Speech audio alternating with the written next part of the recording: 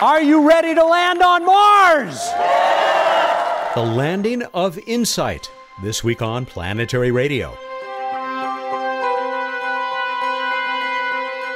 Wow. Wow, wow, wow. Monday, November 26th, was a great day for science and space exploration. I'm Matt Kaplan of the Planetary Society, this week bringing you special excerpts of our intimate little landing party in Pasadena, California. 1,000 men, women, and children united by their love of the final frontier. You'll hear from my terrific onstage panel, and from Emily Lakdawalla and Bill Nye reporting from JPL just before and after the landing. And you'll hear the most exciting portions of NASA TV's live coverage at the Jet Propulsion Lab. I've compressed some of those segments to save time, but I don't think you'll be disappointed. We are at Caltech, as if you didn't know, in the beautiful Beckman Auditorium, where we are about to witness the landing of InSight, the first mission to the core of the Red Planet. In less than 60 minutes, InSight is going to experience its own not quite 7 minutes of terror. We'll be riding along courtesy of NASA TV right over our heads here, and our neighbor, the global heart of robotic planetary exploration, the Jet Propulsion Lab, which is operated by our host. Yeah, let's hear it for Caltech. Someone who needs no introduction had pre-recorded a welcome message for our anxious crowd in the auditorium. Bill Nye here, CEO of the Planetary Society. Welcome to Caltech, where we are anticipating a fantastic celebration as the InSight lander lands on the planet Mars. It's another planet, people. This doesn't happen every day. This is a big deal. Now, once it's there, InSight will be the first probe to study seismic waves on Mars, deep in the interior of this other world. And we hope to learn more about how the old red planet formed. Some serious science is about to go down on another world. But first, the lander has to land. That's why we are cheering and rooting together as we advance space exploration in this next big step. As I often say, space brings out the best in us. And when these big moments in space exploration happen on other worlds, our world gets better. I'd like to thank Caltech for letting us use the beautiful Beckman Auditorium, and I'd like to thank all of you for coming out and sharing this moment. Back to you, Matt. Thank you, Bill. Then it was time to meet our three in-person panelists. The first person I'm going to bring out is a professor of mineral physics in the Division of Geological and Planetary Sciences right here at Caltech, where she does amazing science in the seismological laboratory. Her research includes revealing the mysteries of the interior of our own warm planet.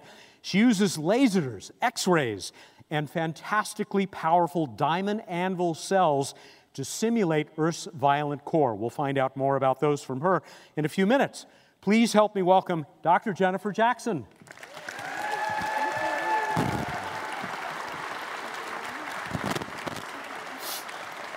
He comes to us directly from the team that has sent InSight to Mars, its destiny on Mars today. He is both a distinguished planetary geologist and one of the engineers who has participated in the creation of the instruments that will take us inside the Red Planet. Joining us here from JPL, please welcome Dr. Troy Hudson.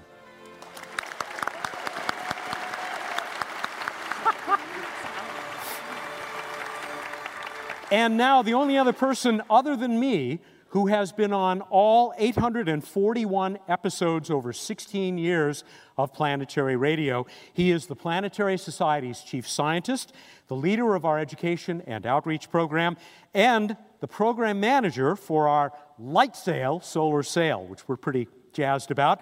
Please welcome my friend and colleague, a guy who received his PhD right here at Caltech, Dr. Bruce Betts.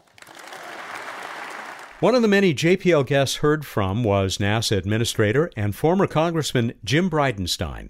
Here he is talking with NASA TV anchorperson Gay Hill. You'll hear Gay a lot over the course of our coverage. I have witnessed these as, I should say, from the sidelines for many years. This is going to be the 8th time that we have a successful landing on Mars. Everybody knock on wood. That's right. But this is the first time for me to participate as the administrator, so it's very exciting. Nervous? Very much. Not nervous. Not excited. Nervous. Look at the amazing people here. InSight has been the dream of mission principal investigator Bruce Bannert for 40 years. You may remember Bruce as a guest here on Planetary Radio last May. He also narrated a video shown early in the NASA TV landing coverage. InSight is a mission to Mars, but it's much, much more than a Mars mission. In some sense, it's like a time machine. It's measuring the structure of Mars that was put in place 4.5 billion years ago, so we can go back and understand the processes that formed Mars just shortly after it was accreted from the solar nebula. By studying Mars, we'll be able to learn more about Earth, Venus, Mercury, even the Moon, even exoplanets around other stars. Cahill also talked with the other leader of the InSight mission. He's the project manager, Tom Hoffman. 7 years, and today's the day. That's right, 7 years, but we're just a little over 40 minutes now, and we're going to be on the surface. It's going to be awesome. Really exciting All stuff. worth it. All right, so let's talk about InSight. It's using tried and true technology. It's based on Phoenix. This time, there's a bigger challenge with communication, correct? Normally, we have an orbiter that can give us bent pipe communications, but it's different this time. That's right. Most of the time when we've landed recently, we've had Mars Odyssey, which can do bent pipe communications, and so we get real-time data as we go through EDL, and we've come to expect that, and actually we really, really want that. In this case, our primary orbiter is Mars Reconnaissance Orbiter. And so what that's going to be doing is actually will be listening to us on the UHF. If you go to the video, you can see this. MRO will be listening to us and be getting all the primary data, and it will send it back to us, unfortunately, only at 3 hours after we land. So it doesn't give us the bent pipe live information. It doesn't. We have a couple of other sources that we're looking at. We have a Green Bank Observatory in West Virginia, Max Planck Observatory in Effelsberg, Germany, which will be giving us UHF, but those only give us a couple of different points in time. And so we did something kind of cool this time. We brought along a couple of CubeSats called Marco. And so hopefully they're both working great today. Oh, fantastic. So we're hoping that they're going to continue to work all the way through EDL, and they will be giving us real-time feed. So we can show how that works on the next video here. There they are. So you can see here's InSight with its crude stage, getting close to Mars. But we have two stalkers following us. They've been following us since we launched. They launched on the same launch vehicle as us. And so you can see the green there is we're sending UHF signals to them. And then they turn that around and send a much stronger signal back to Earth. We can't communicate on UHF direct to Earth with a signal that tells what's going on in the spacecraft, but Marco can. If it works for us all the way down to the surface, we're going to have some great information coming from Marcos. So Marco is basically trying to fill that gap that we would have had if we had live communication coming down to us. Absolutely. So if it does not work, does it affect InSight's mission at all? No, not at all. We'll just be doing a little more nail biting, but right now it looks like it's gonna be working, but it doesn't impact InSight at all. And we have one final way that we're going to know that we've got successfully to the ground, which is the spacecraft will phone home. Okay. Once it gets down to the ground, it'll have gone 7 months through cruise, 7.5 minutes of tear, and it's going to call back and say, hey, I'm on the surface, I'm feeling pretty good, everything looks good so far. And also to prep the audience, they're not, even after landing, we're not out of the woods just yet, correct? Not just yet. We have one more step that we have to do. We have to let the dust settle, quite literally. We're going to kick up a lot of dust when we land.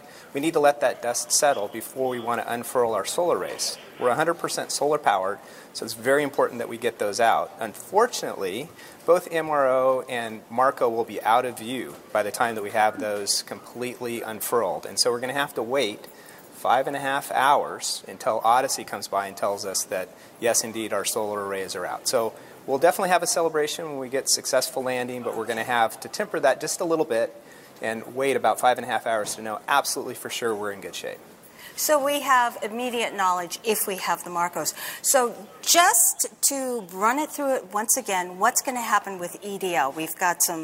We have the video, the show. How exactly is this all going to play out in 6.5 minutes? And we can roll the video. Okay. Yeah, so you can see here we're attached to the cruise stage. We drop that off, say thank you for the ride to Mars. It burns up in the atmosphere. You can see it gets very hot on our heat shield. We're getting up in some places maybe 3,000 degrees Fahrenheit as we go through this. We're on the heat shield for about 4 minutes. That dissipates about 90% of the energy that we need to dissipate before we get to the surface.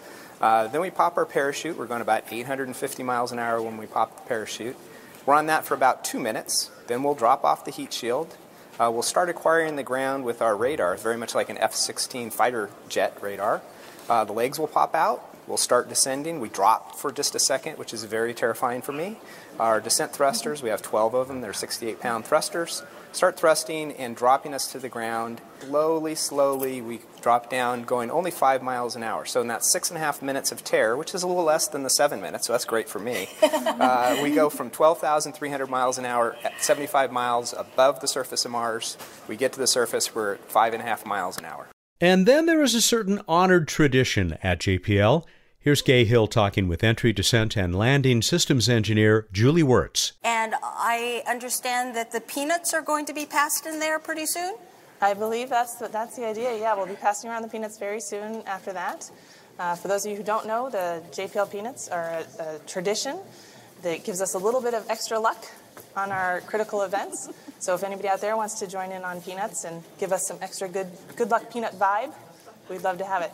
Well, there's a story behind that way back when in the early days of JPL, there were 6 Ranger missions to the moon that failed.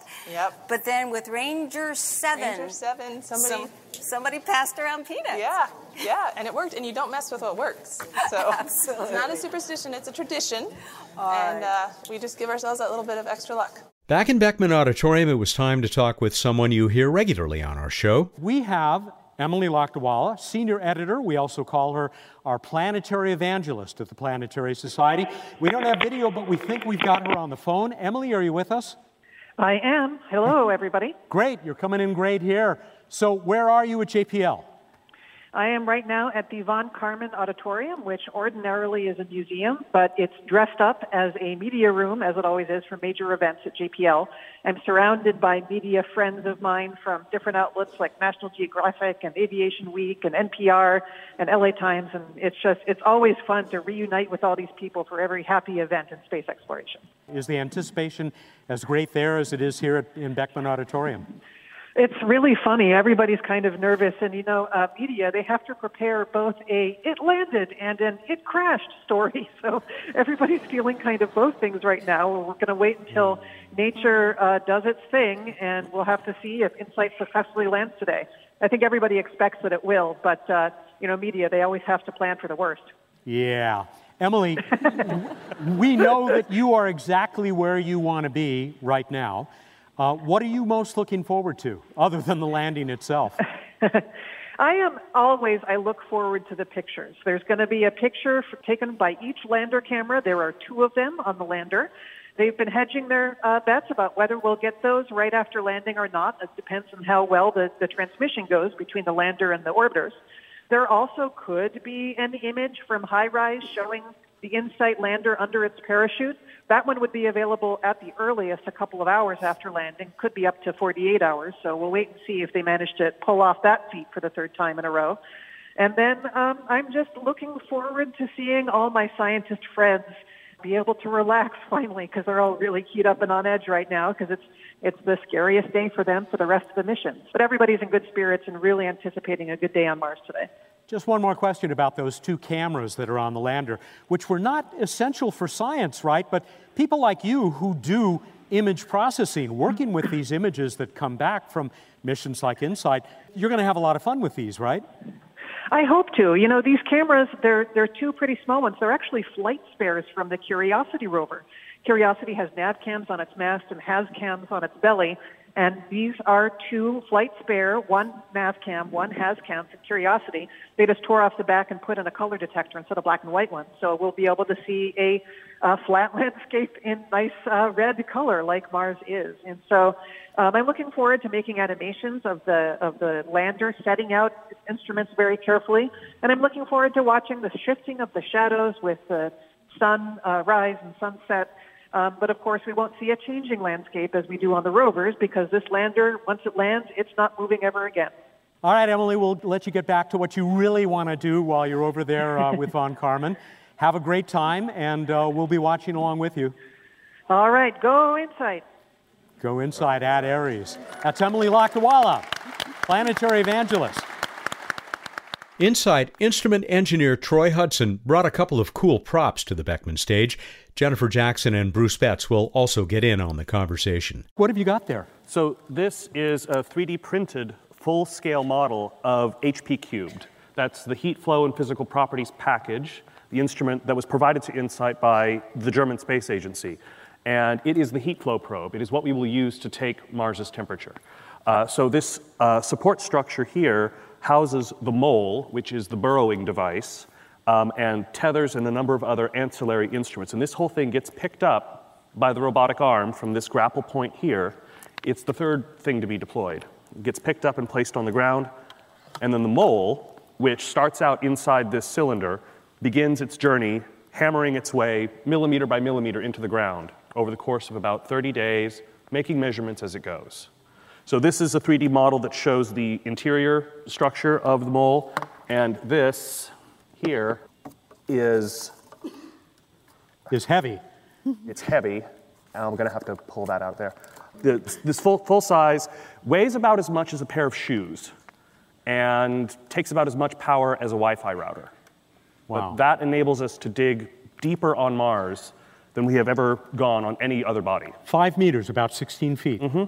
Pretty amazing. Why is it important to get the mole down that deep and sense the temperature all the way back up? So the thing we're looking for is the amount of heat coming from the interior of Mars. But at the surface, you have daily and seasonal temperature variations. The sun illuminates the surface and causes temperature fluctuations, and those are noise for us. They swamp out that signal. So to see the signal, the heat from the interior, we have to get deeper than those surface disturbances. And on Mars, given what we expect the thermal properties of the soil to be like, that'll be somewhere below about 2.5 meters. So we need to get to 3 to be confident we can do the science. We have enough tether to take us to 5.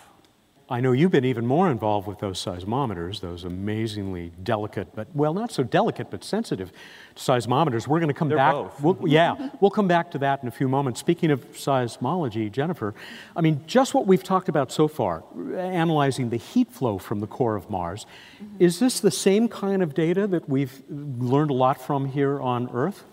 Oh, yes. Yeah, on Earth, what we've been fortunate to have are multiple heat sensors in different parts of the planet. And what we know about Earth is that it varies from continental regions to, of course, the mid-oceanic ridge region where it's a lot warmer. And on Mars, we expect that the variations may be smaller because the activity is thought to be less. I mean, that's one of the very exciting things, actually, to have these measurements from Mars, because this could be a snapshot of what Earth was like 3 billion years ago. Wow. Yeah. We need to get back to NASA TV, but I still have one other question for you, Bruce, and it's about the significance of those MARCO CubeSats. Yeah. We know a little bit about CubeSats at the Planetary Society. Why are these so significant?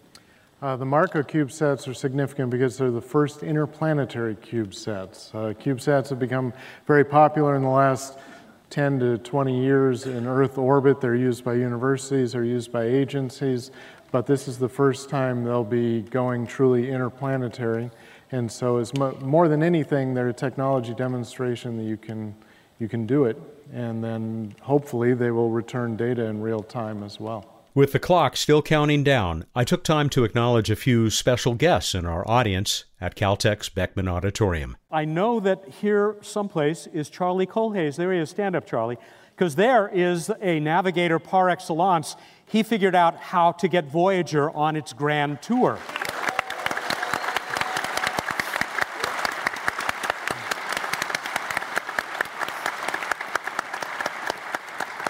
And one more selfish one, because you heard us say that we've had 16 years of Planetary Radio, the series that I have hosted and produced over that time.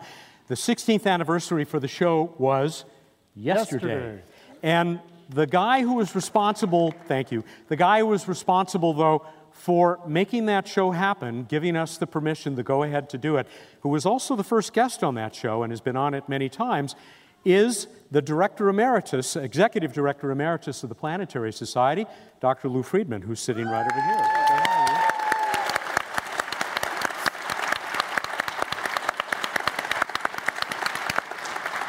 Okay, And I really debated doing this because you may hate me doing this, but I'm hoping that there's someone in the audience who can put a good word in for InSight with some all-powerful, universe-spanning intelligence called Q.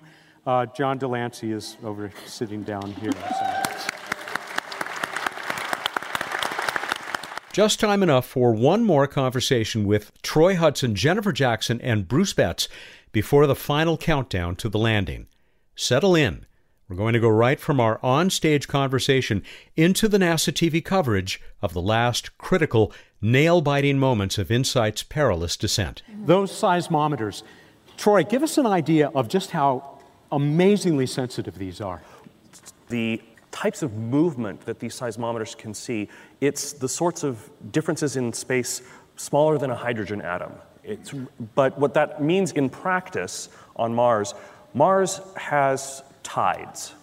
There's a moon, one of Mars's moons, Phobos. It's very small, it's about the size of Los Angeles, but it orbits very close to the surface. And as it orbits, it actually makes the ground move up and down, kind of like the moon does on Earth with the oceans and the ground. But on Mars, no oceans, just the surface. And it's less than a millimeter of movement. Nothing you would ever feel, nothing you would ever see. But the seismometer can see it. And by seeing this flexure of the ground, we get an idea of how thick the crust is where we've landed. So it's very precise and very sensitive, and that's one of the reasons why we have to protect it so much, why we have that wind and thermal shield, that white dome, which is sort of our portable hole. It's almost like a bell jar that goes down over it. Right. Protects it from the sun and the wind. Then within the seismometer itself, there's an evacuated container. And this container is where the most sensitive components are, and they have to be at a pressure even lower than Mars's atmospheric pressure, like the vacuum of space, in order to work properly. So we had to bring that container with us. And that's one of the things that caused us some issues back in 2015. I just got to say again, the width of a hydrogen atom? Yeah. How does this compare with seismometers that we've been using for years here on Earth? They're similar in sensitivity, but the coupling is going to be a little bit different, and this is why this is actually the first time that we can get a seismometer that's coupled to another planet. I mean, it's been about 50 years since the lunar seismometers were deployed, and about 130 or so years that the first teleseismic event was detected and analyzed here on Earth. 130 years?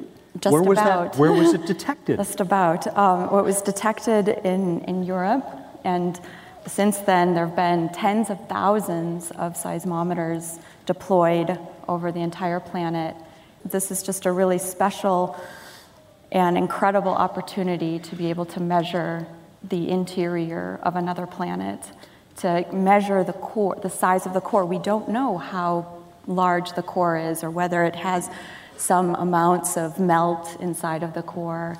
These measurements are going to be key for understanding our own terrestrial planets in our solar system, Mercury, Venus. How can one seismometer, Troy, tell us all of this, if things go well, about the interior of a planet that's, maybe only a third the size of Earth, but still pretty big? Sure. Well, just like a sonogram allows you to see inside your body by looking at vibrations of sound waves, a seismic recorder, a seismic station, does the same. It looks at the movement of waves, seismic energy that moves through the planet.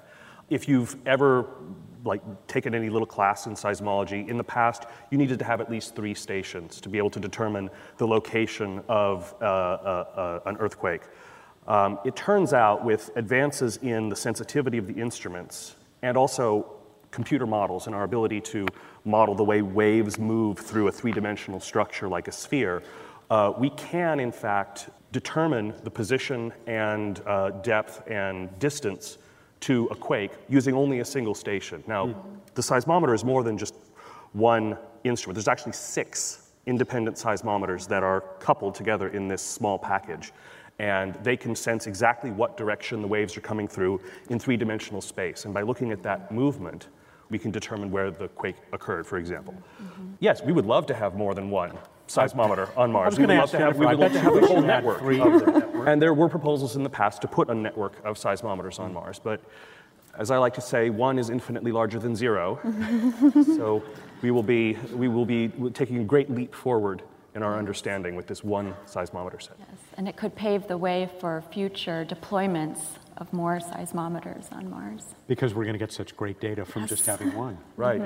We've seen on Mars that there are fault lines, indications that there have been quakes in the past, and they're globally distributed but clustered in certain locations. And one thing we hope to find out is what areas on Mars are more seismically active than others. And so in the future we might have a better idea of where on the planet we would get the best data. Yeah. So Mars, maybe not as dead as was once thought, but also I think we're going to be picking up the impacts from meteorites too, right? That's correct. And also the wind dust devils could stir up enough pressure to couple with the surface and give some insight to the crustal properties. Yeah, it'll actually give us a better understanding of the meteorite flux based upon what they detect over the course of the couple-year length of the mission.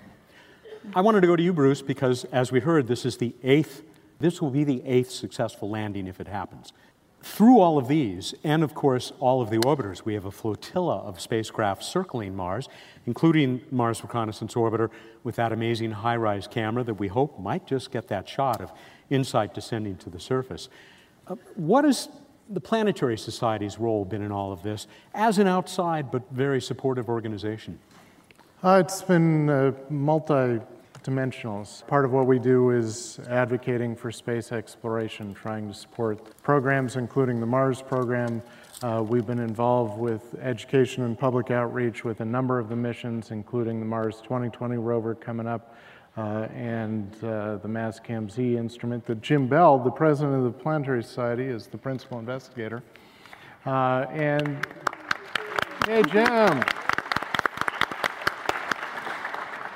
And then we are involved with Emily and the rest of our team with public outreach and reporting on the development of these missions and also the results from them, and basically trying to get the public excited and involved and connected to space exploration. That's kind of what we're all about. And just one more plug for the 2020 rover and maybe the Society. That finally on that mission is going to carry something to Mars, which people way back toward the beginning of Lou Friedman's time and our other founders, Carl Sagan, they've been wanting to hear from the surface of Mars. Yeah, so we'll have a ferret and a weasel. No, it won't. It will have microphones for the first time. We flew going back to Mars Polar Lander. The Planetary Society flew a Mars microphone inside one of the instruments. Mars Polar Lander being the one major unsuccessful U.S. NASA mission. And so there is a microphone on Mars. It crashed. There was a microphone on Phoenix that wasn't turned on. So there are 2 microphones on Mars, little known fact. But for Mars 2020 rover, there are hopefully 2 more that will be functional microphones, one in the SuperCam instrument and one tied to the entry, descent, and landing process. But we've always, since Carl and Lou and Bruce, we've always been looking for this other sense. We get the beautiful images we see with our vision, but to actually hear what's going on, to add that to the feeling of Mars as a real place, we're looking forward to it. We're excited. Yeah, I left out Bruce Murray, the third of the co-founders of the Planetary Society, who, of course, was on this stage many times and was the director of the Jet Propulsion Lab during a very critical time in its existence. Caltech professor and had... Your professor. Yes. Yeah. Yes, my PhD advisor. Some of the best fun I ever had was hearing Bruce make fun of you when the 2 of you were together. He was very good at it. Okay. A lot of information to work with. We have reached the point where we're going to pick up the NASA TV broadcast once again, and we're going to stick with this now for quite a while. When we come out of this, hopefully we'll have heard that InSight has successfully landed, and we may even see an image from that brand new visitor to the red planet. So let's go ahead and bring that up. On InSight Cord. As expected, the DSN has LOS for InSight expand. The vehicle has also performed the turn to entry maneuver. The vehicle is turning away from a sun-pointing attitude and oriented itself to enter the Martian atmosphere. This is a big first step.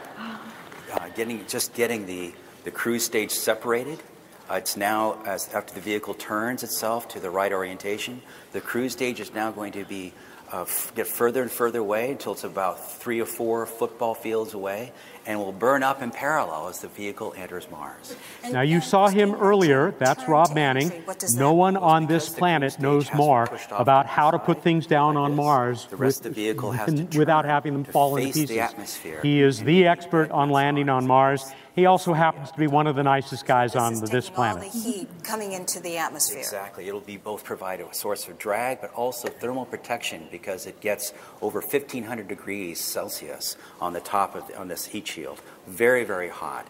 But on the inside of the heat shield, it's maybe only a fraction of a few degrees above room temperature. So it's a wonderful protective device to keep our lander safe. All right, so the next thing we're standing by for is entry. Getting to the top of the atmosphere, gradually slowing down. Right now, the vehicle's just now beginning to, very soon, we'll be beginning to feel the atmosphere touching it. Troy, aren't you having second thoughts about standing with your team there at JPL? I've been on this mission for 9 years myself, and there's a lot of people both from JPL and my colleagues in Germany that I would love to be with them, but I'm here with my family, I'm here with all of you, and I'm going to be working with them on Mars for the next several months, so I'm almost to Mars. I wouldn't rather be anywhere else. Reggie Science reports dropping carrier power as expected. Marco A and Marco B have telemetry.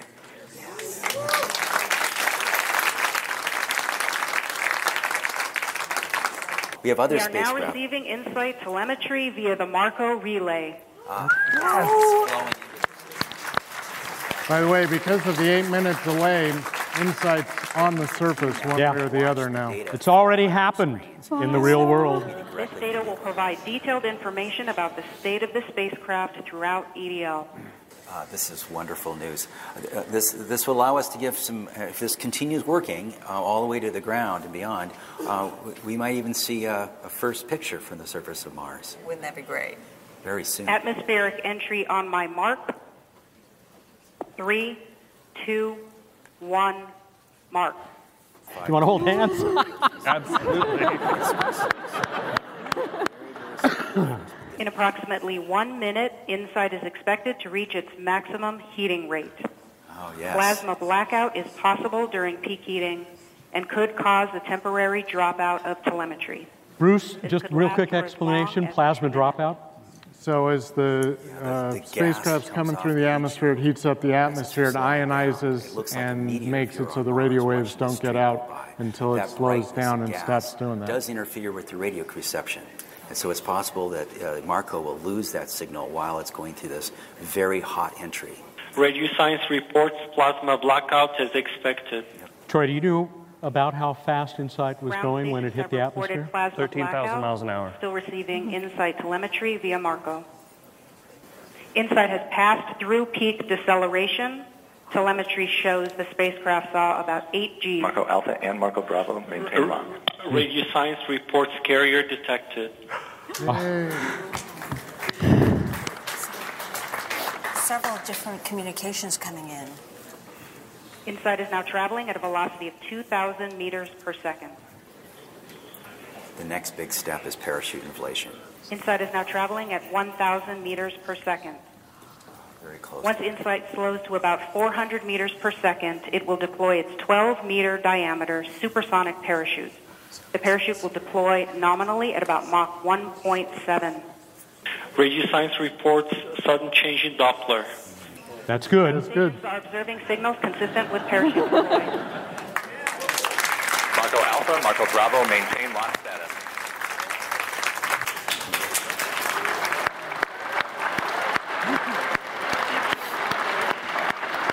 So the radar's on, they've dropped the heat shield and the legs have been extended.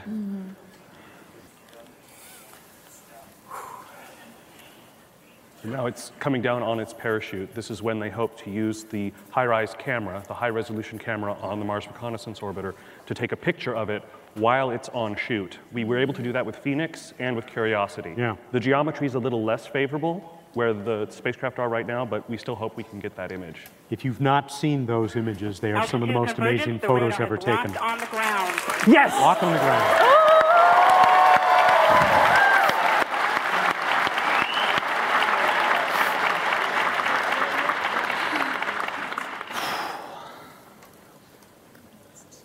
Lander separation commanded.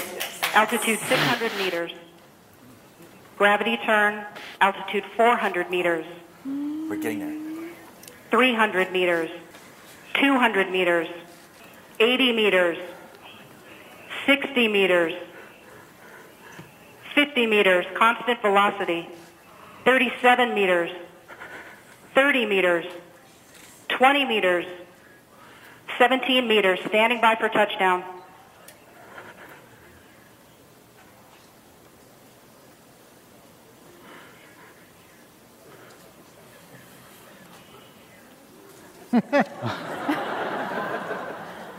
Touchdown confirmed. Wow!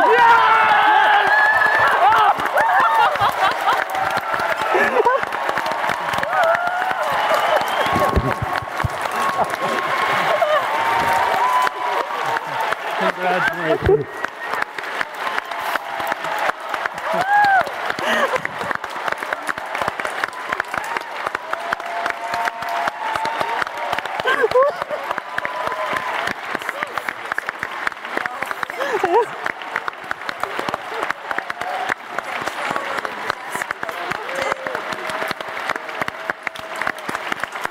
We are on Mars!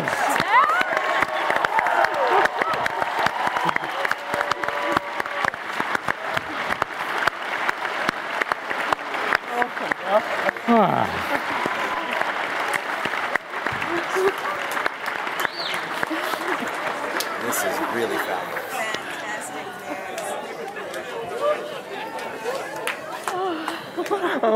Have you got the audio? Lots of fist bumping going on in there. What a relief. We've cut over to the camera over in Times Square. Boy, people are weathering the rain to see this.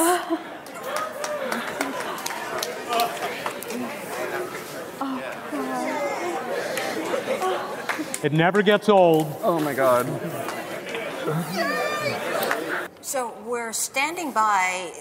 After touchdown, it waits a couple of minutes to give us an X-band beep. And so we are standing by for that. It's a communication that comes directly to Earth from InSight. Yes. And it goes to the Deep Space Network.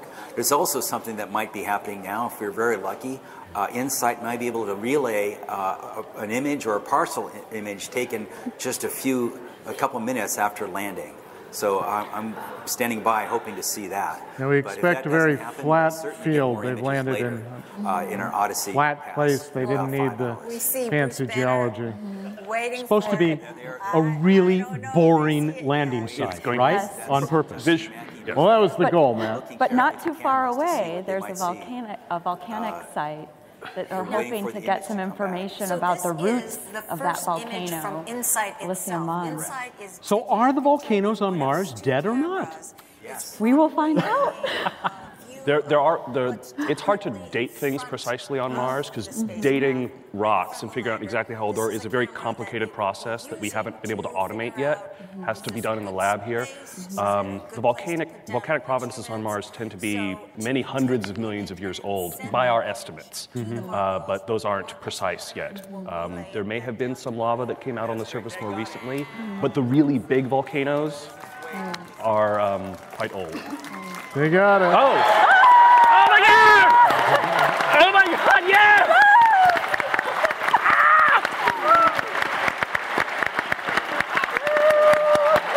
Oh!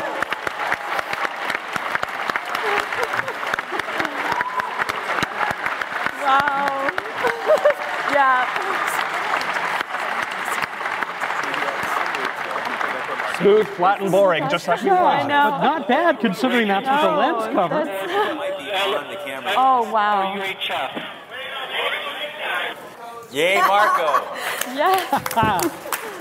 Bug splatter on the windshield. Congratulations.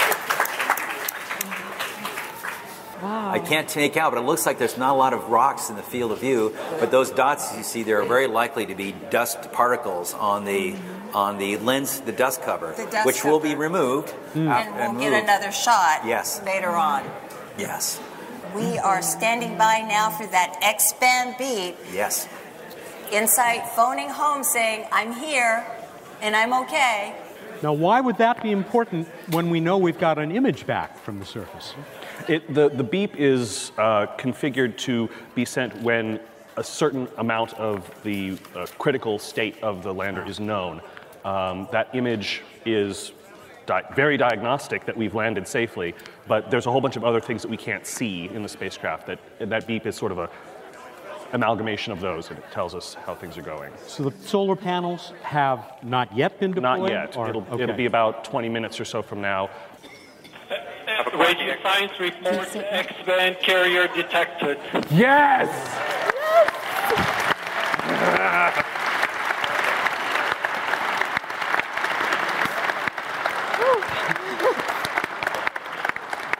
Thank you. Flawless. Wow. Really? So we're all nominal on the surface. So the vehicle is completely nominal, reported nominal. It's happy. The lander is not complaining. We had a way to tell us if it was unhappy, and it wasn't. It's not unhappy. It's in a normal mode.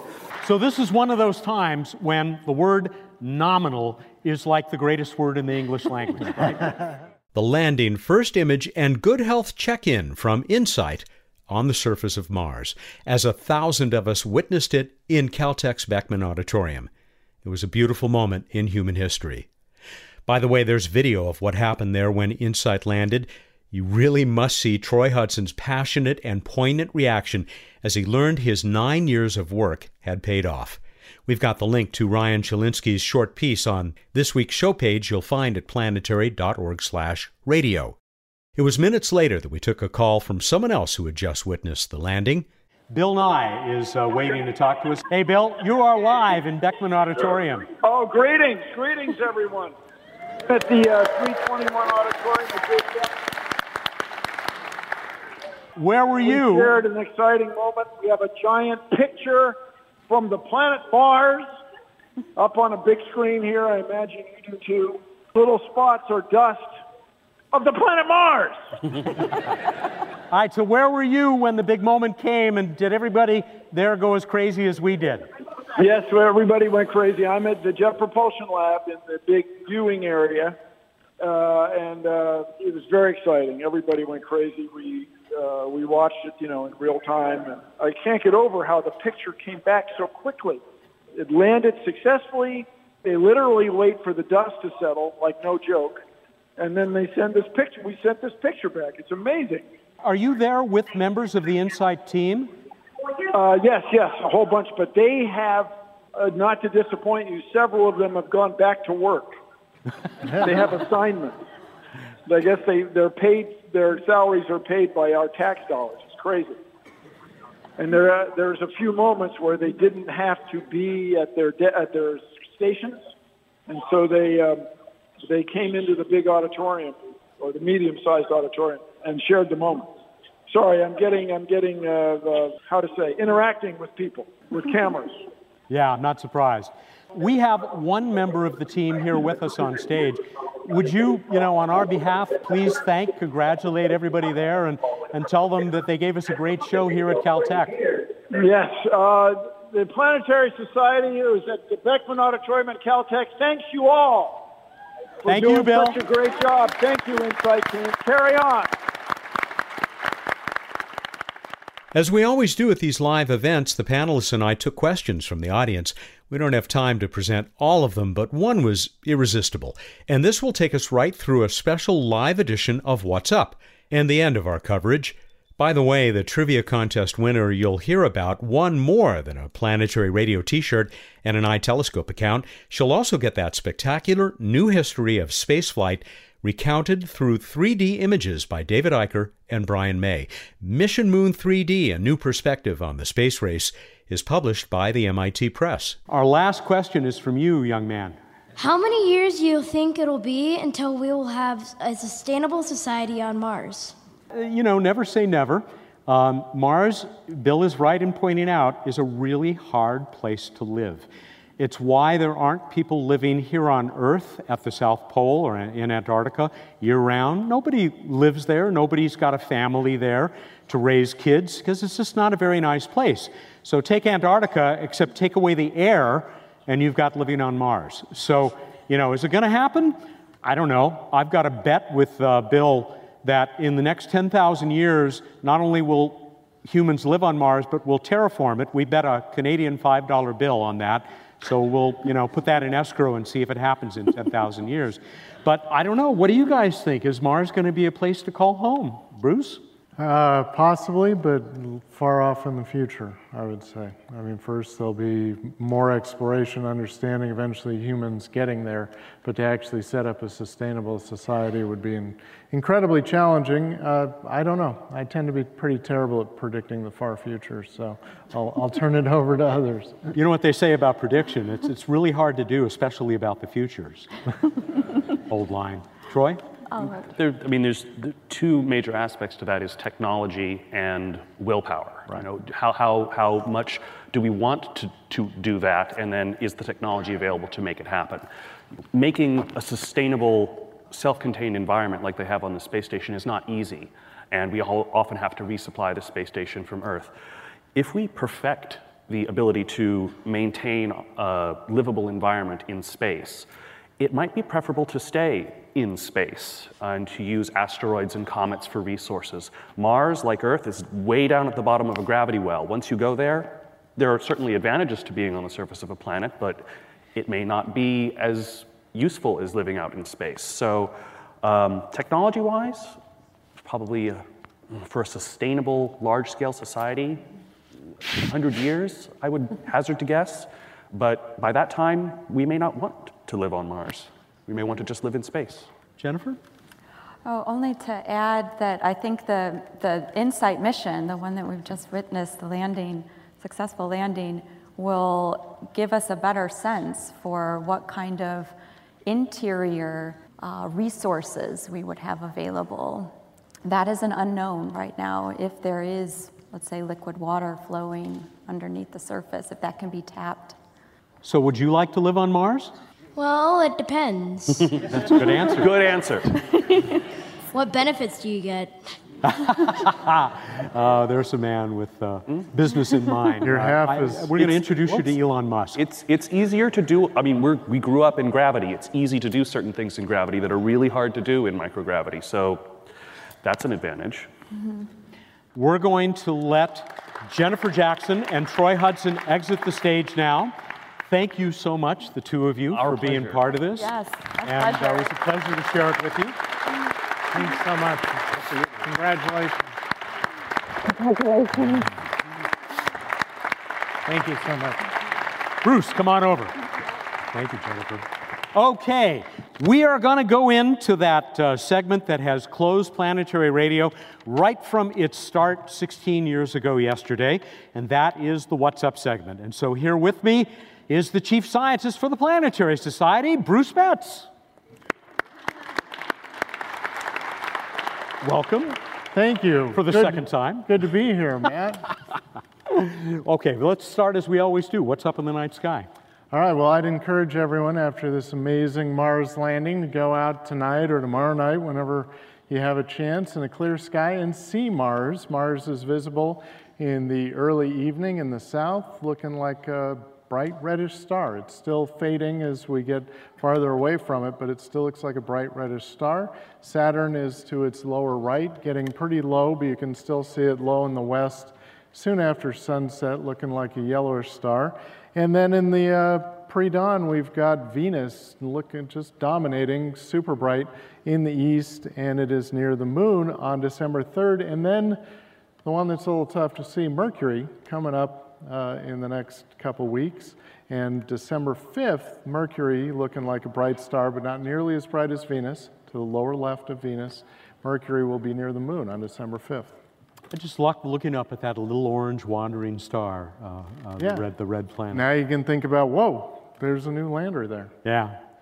All right, we move on to This Week in Space History. It happens there are two significant dates in Mars exploration history. Mariner 4, the first successful flyby of Mars, it launched in this week in 1964. And Mars Pathfinder, successful lander, launched in 1996 in this week. Mariner 4 gave us those first lunar-looking images, right, that depressed a lot of people. Yeah, and Mariner 4 and then 6 and 7, all flybys, happened to see the heavily cratered parts of Mars and missed the big giant volcanoes, canyons, and evidence of water, which we then got from Mariner 9 in the early 70s.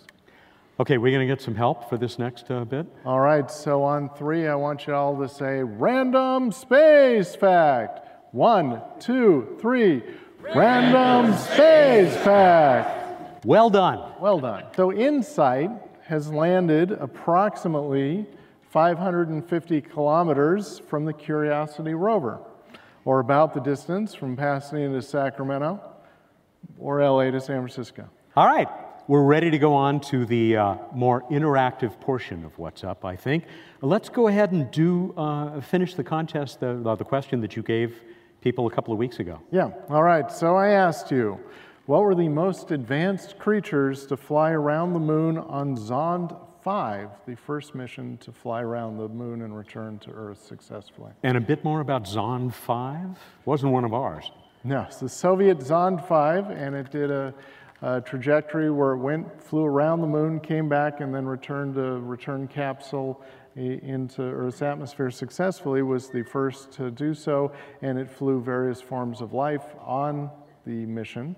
So the question was not the bacteria or the other little guys, but what were the bigger guys that flew on Zond 5? How'd we do? We got, I think, the biggest response we've ever gotten for the contest. We have a winner, I think, chosen by random.org, as all of our winners who have the right response have. Nicole Martinez in Wausau, Wisconsin. I think I pronounced that correctly, thanks to a company that used to advertise them there. She says that in the little menagerie on Zond 5, there were 2 tortoises. Indeed, 2 Russian tortoises that came back healthy. They lost 10% of their body weight, but they gained it back. Probably have other people you've mentioned complaints about my technical biological terminology. Yeah, I mean, Nicole listed a whole bunch of these creatures that were along for the ride on Zond 5. Flatworms, mealworms, and even some things called wine flies. And she says, imagine you could argue that wine flies might have more advanced tastes than the tortoises. All right, sure. Anyway, going on, because we often read a few of the responses that we get from some of the other people who entered the contest but didn't win, I'm sorry to say. Laura Dodd in Eureka, California, she and a lot of people took you to task for calling out the tortoises as the most advanced forms of life that were on Zond 5. She said the tortoises above Zond 5 were likely the most advanced life forms by some definitions, though the other critters and plants that were on board might think that this notion is pretty vertebratist. It's not the first time I've been called vertebratist. Nathan Hunter in Vancouver, Washington, he said Bruce should have owned up to his anthropocentric biases and just stated the question as, who were my closest relatives to fly on Zond 5? Oh, I am shell-shocked. Daniel Socken, Forest Hills, New York, he says, I guess the tortoise beat the hare in this moon race. Those tortoises even beat the humans on Apollo 8 to the moon by a few months. They did indeed. The first living things to go around the moon and come back. Yeah. Mark Timoney in Belfast, Northern Ireland, United Kingdom. According to a tortoise expert, the average lifespan of a Russian tortoise is 50 to 80 years. I wonder if they're still alive. If you're listening to this show, Russian tortoises from Zond 5, write into Matt. You speak a little Russian, don't you? Could you repeat that in Russian? No, I couldn't, but I... Здравствуйте, tortoises. Magdala. I'm done. That's it. All right, finally, poor Galen Drinnan in Toronto, Ontario, who's going to be sad because you kind of stole her joke. With atmospheric reentry as intense as it is it fair to call this a case of for the tortoises shell shock? Let's hear it for Galen, in spite of the fact that her joke is weird. Thank you. Okay, before we give the question for the audience at home, let's go ahead and do the ones for the people who are left here in Beckman Auditorium. And I have some shirts. So, first question, how many orbiters are currently working at Mars? Currently functional orbiters at Mars? 6. 6 is correct. Yay. Give her a hand. Oh. Opened like a Martian parachute. Okay, next. If you were paying attention, this one should be easier. How many legs does InSight have? Let's see who gets there first. It's you, sir. 3. 3 legs. Yes, that is correct. From where did InSight launch? Vandenberg Air Force Base. Yes. You got it. What was the, well, it's too easy. Oh, what the heck. What was the last successful landing on Mars before InSight? Last successful landing. Jim Bell, don't you know any of these? Curiosity? Yes, that is correct. Terrific. Congratulations. And the last question. This one's going to be a little more complicated to phrase. What superhero's alter ego has a name that is almost identical to the principal investigator of InSight? We're looking for the superhero. Somebody ran right up. Bruce Banner? Yes, and Bruce he Banner. becomes... The Hulk? Yeah. Yeah. Very good. So Bruce Banner, DT at the end, is the principal investigator. We should throw you a comic book, but there's your shirt. All right. What have you got for the folks at home? For the folks at home, what do the InSight lander and some warriors from the Middle Ages have in common? Go to planetary.org/radio contest. Wow. I have one thing in mind. Our creative listeners may come up with others that we'll accept, but one thing in mind, InSight and some warriors from the Middle Ages. What do they have in common? Go to planetary.org/radio contest. You have until Wednesday, December 5th at 8 a.m. Pacific time to get us the answer to this latest question and maybe win yourself a Planetary Radio t-shirt. And you can check those out in the Planetary Society store at chopshopstore.com or actually end a 200-point iTelescope.net account. iTelescope is that nonprofit worldwide network of telescopes that you can use to take a look at the red planet up close. And we've got a great relationship with them. You can also donate that 200-point account for use by underprivileged kids somewhere around the world. Okay, we are done. All right, everybody, go out there, look up in the night sky, and think about relaxing in a lawn chair on the plains of Elysium Planitia next to the InSight lander. Thank you, and good night. Sounds good to me. Thank you, Bruce. And just to wrap up, I'll see you around the office, of course, and on the next episode of Planetary Radio. It's time for us to end our celebration of InSight, and we have lots of people to thank, beginning with our wonderful panelists. As you heard, Jennifer Jackson and Troy Hudson. Could we get another hand for them? I also want to thank the great tech staff here at Beckman Auditorium. I want to thank Emily and Bill, Emily Lakdawalla and Bill Nye, the CEO of the Planetary Society, for joining us. And finally, speaking for Bill Nye and all of us at the Planetary Society, we are especially grateful to our partner here today, Caltech. Can we hear it for the California Institute of Technology? Go Beavers! And special thanks to Caltech's Director of Strategy and Special Projects, Shana Chabner. I'm Matt Kaplan, hoping you will join us next week for another weekly episode of Planetary Radio. Please visit us at planetary.org and look for us across social media as the Planetary Society. Thank you for joining us on this great day for exploration. Ad Astra and Ad Aries.